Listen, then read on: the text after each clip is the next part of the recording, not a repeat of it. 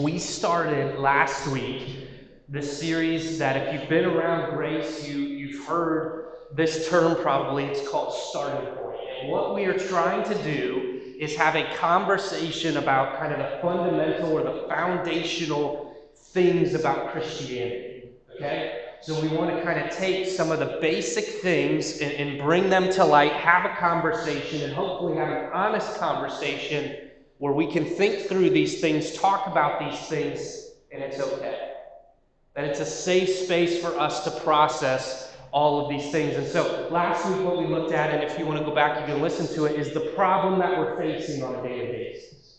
And that's sin. Sin is the problem that has entered into this story. Back in Genesis chapter 3, everything was beautiful. There was unity with God, and they were walking in the garden, and there was no sin, and everything was perfect. And 3 chapters in, we messed up. And sin entered into the equation, and now on a daily basis, we have got to battle sin.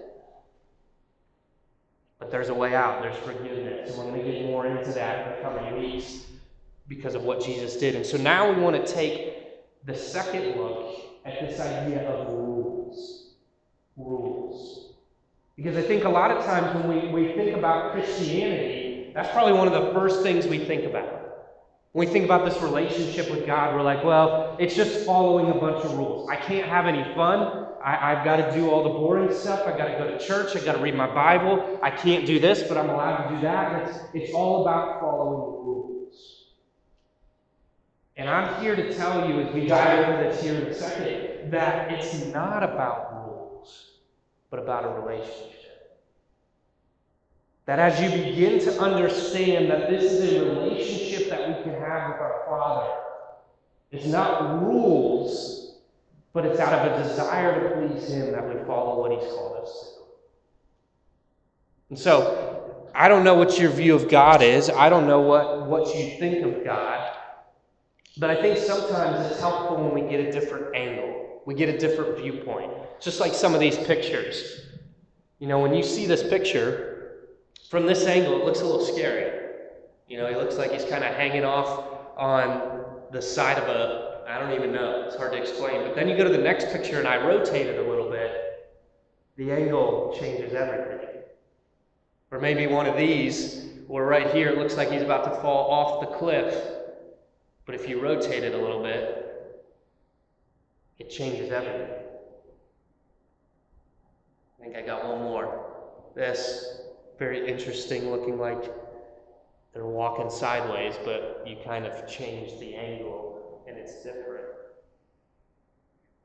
And I don't know what your view of God is right now. I don't know if in your head you get this idea of God that He's this coach, that He's yelling at you all the time, and He decides when you can play and when you sit the bench, and you've got to follow these rules, and then you've got to get disciplined here, you've got to run laps here.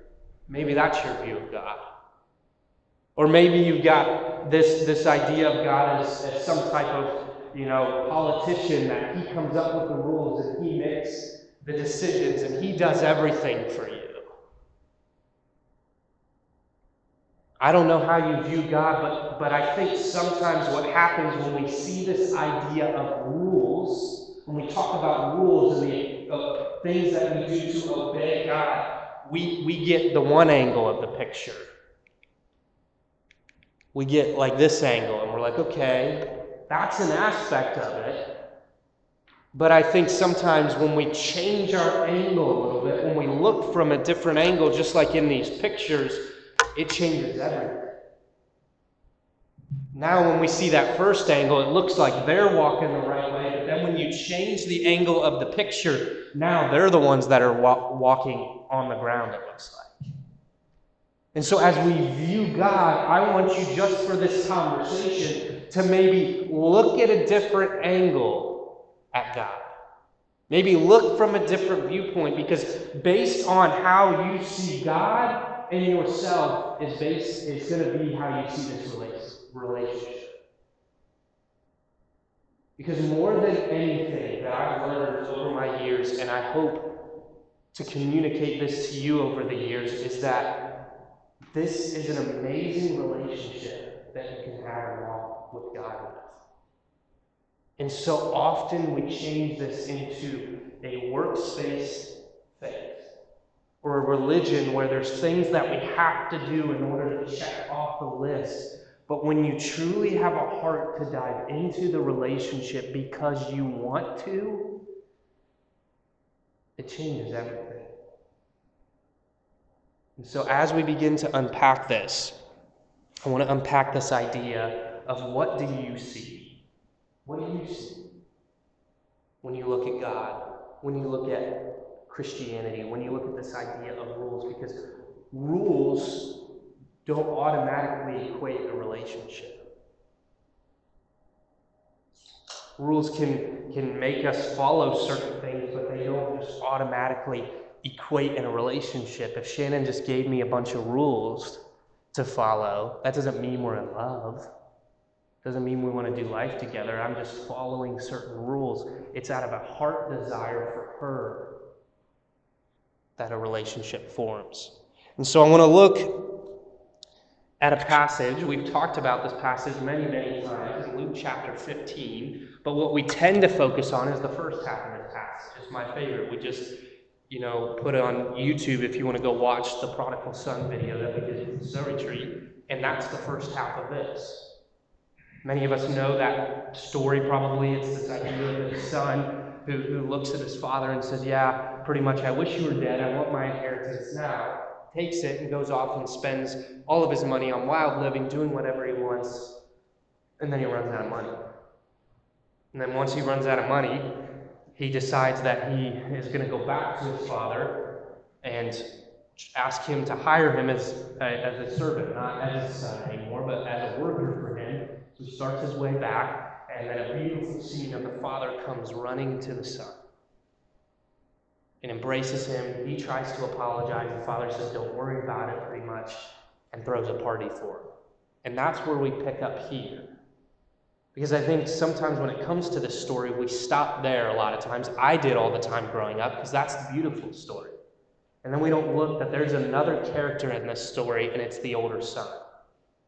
The older son, it says, meanwhile, the older son was in the fields working. When he returned home, he heard music and dancing in the house, and he asked one of the servants what was going on. Your brother is back, he was told, and your father has killed the fattened calf. You're celebrating because of his safe return. The older brother was angry and wouldn't go in.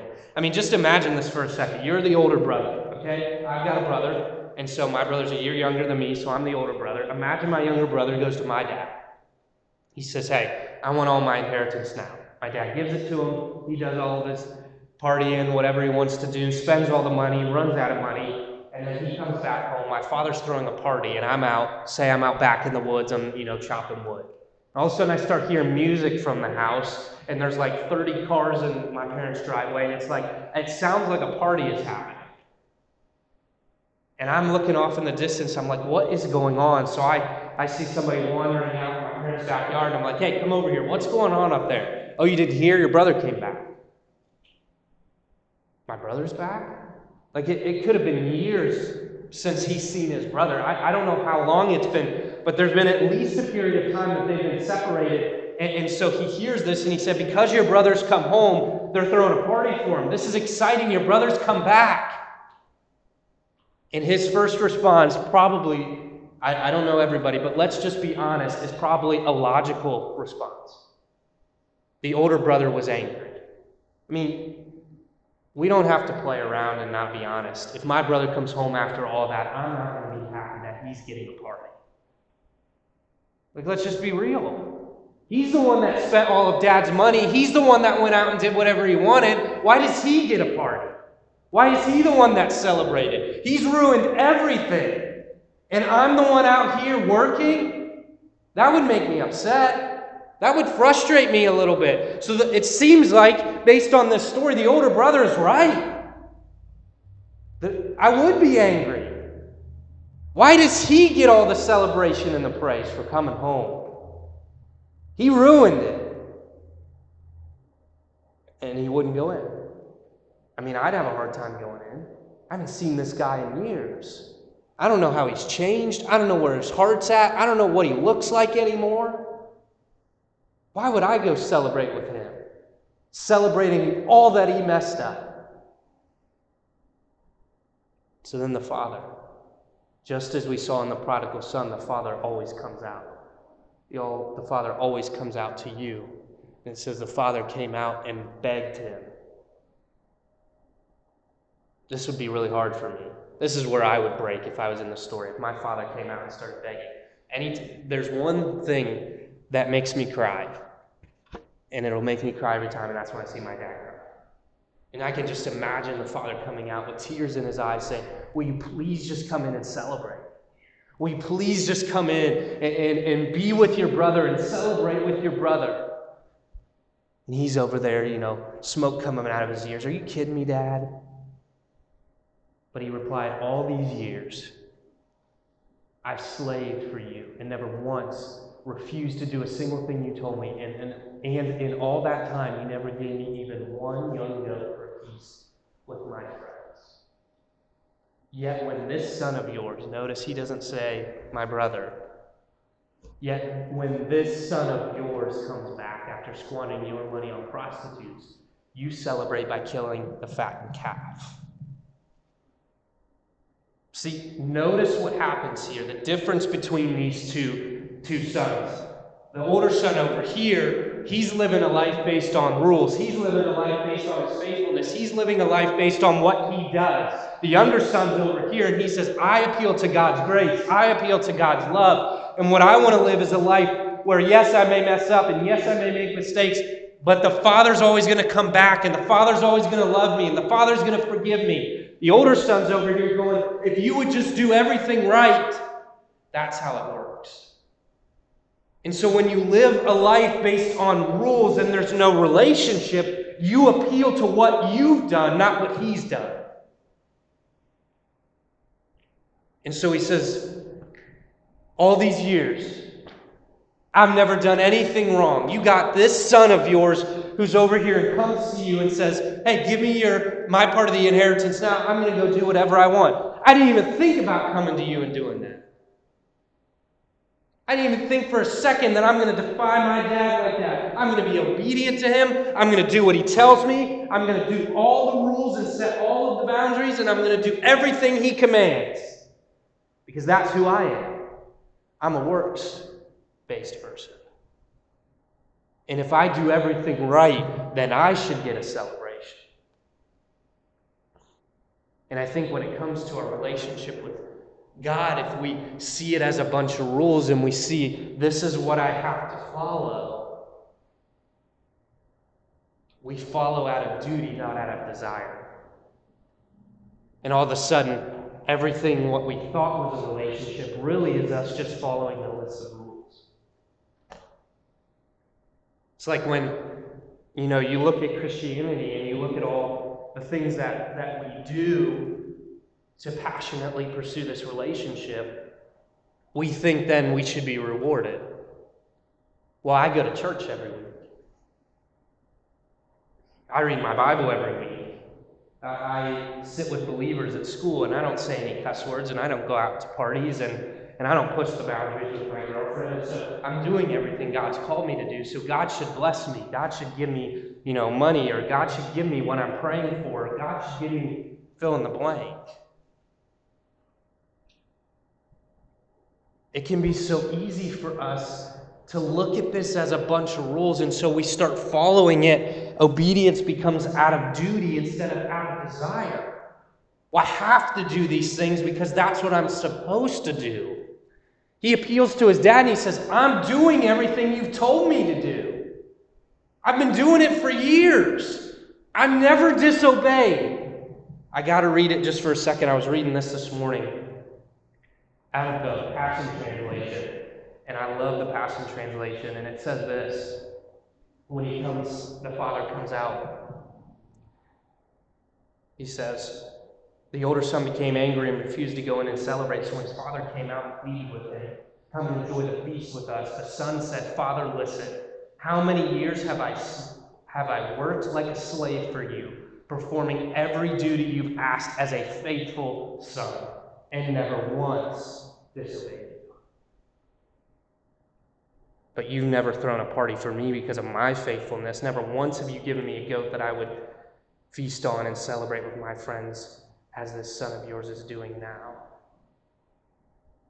I mean, how often do you go to God and say, hey, look what I've done? I read the Bible in a year last year, like I'm supposed to.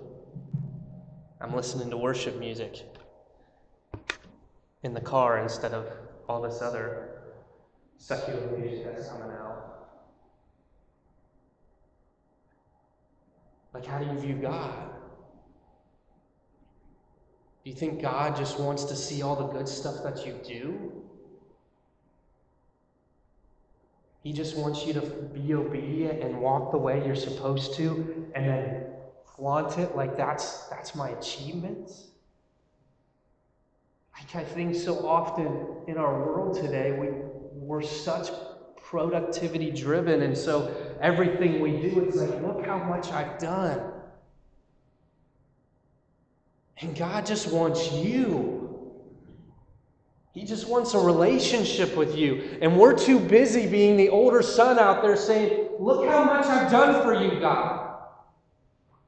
And we're doing it all with a hardened heart because we don't want to spend time with God truly. We just want to do it because that's what we're supposed to do. And when's the last time you just sat with Him? When's the last time you just were honest with Him?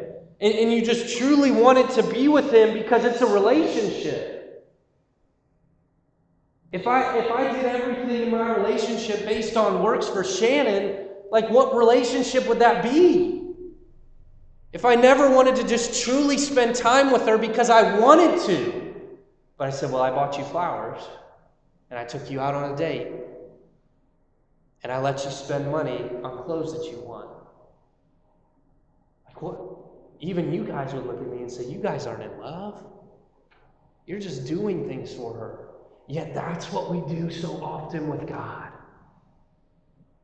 Well, I bought God the chocolates. I took God out on a date. Yeah, but when's the last time, even like last night, Shannon and I just sit in the living room and we just talk? When's the last time you just sat down with God and talked?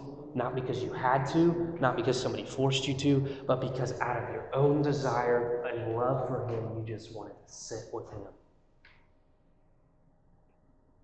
Obedience becomes natural and not a nuisance when you see it as a relationship, not a set of rules.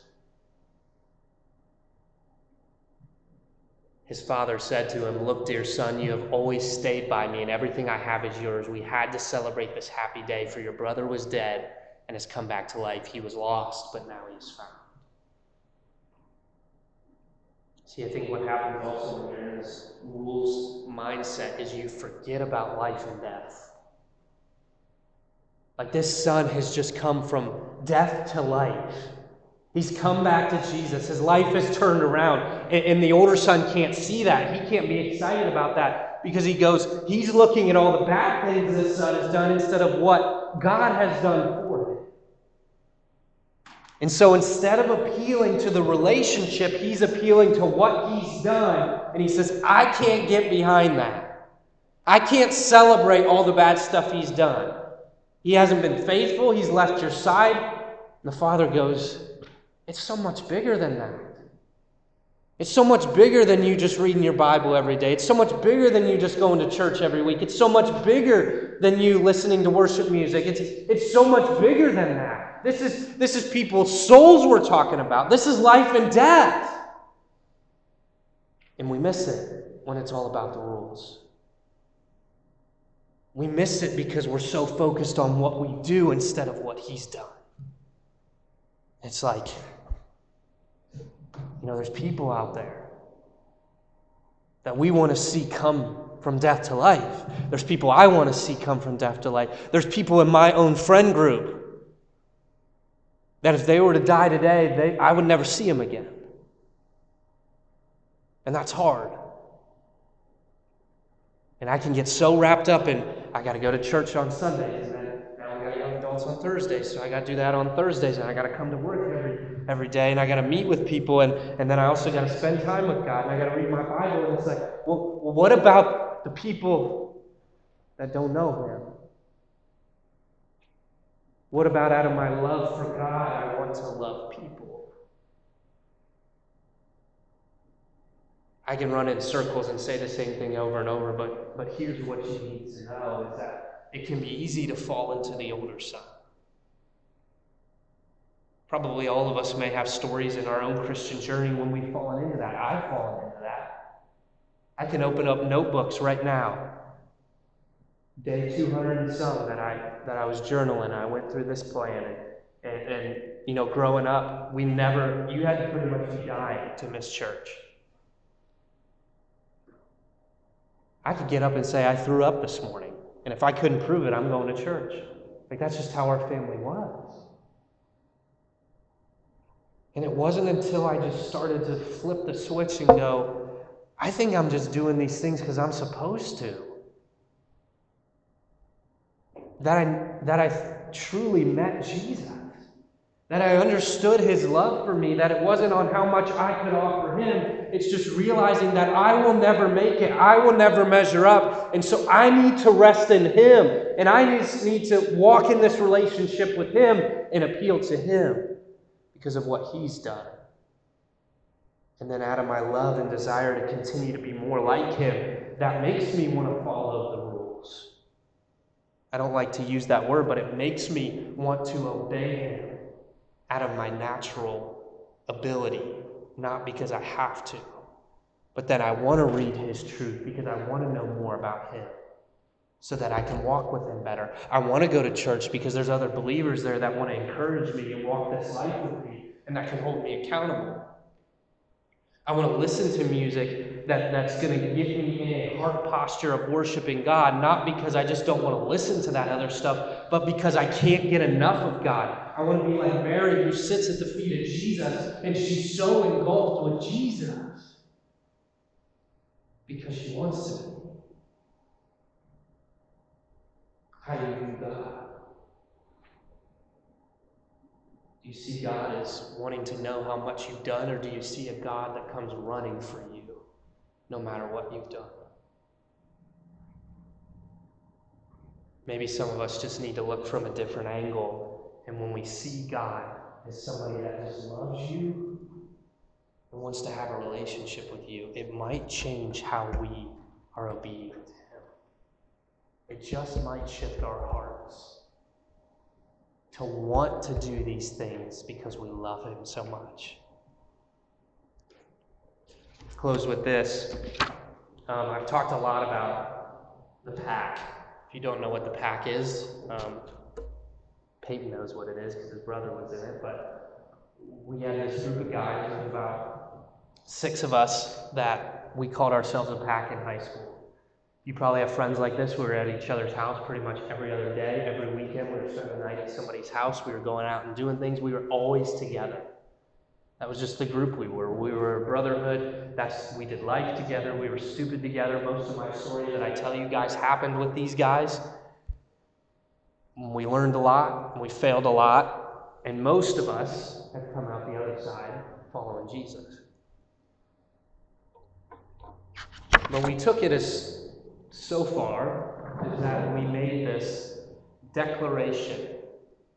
I did not make this. My brother made this, and Peyton's brother Wyatt made this. I came over to their house one day, and they had this all typed up. They're laminated.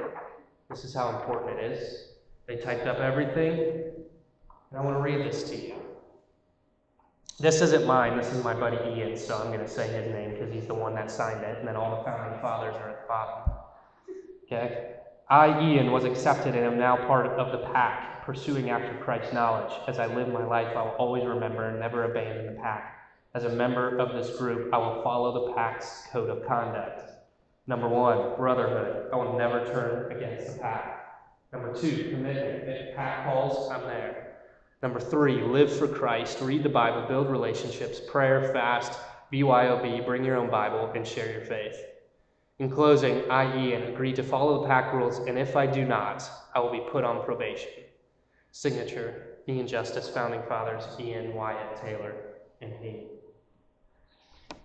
So I mentioned before, I won't mention again, there's a second pack contract that's a little more raunchy that they wrote up, and probably more what they wanted it for. But it's very interesting to me because there's three rules on here. And let's just imagine for a second that for these 3 rules, all we had to do for the pack is follow these 3 rules.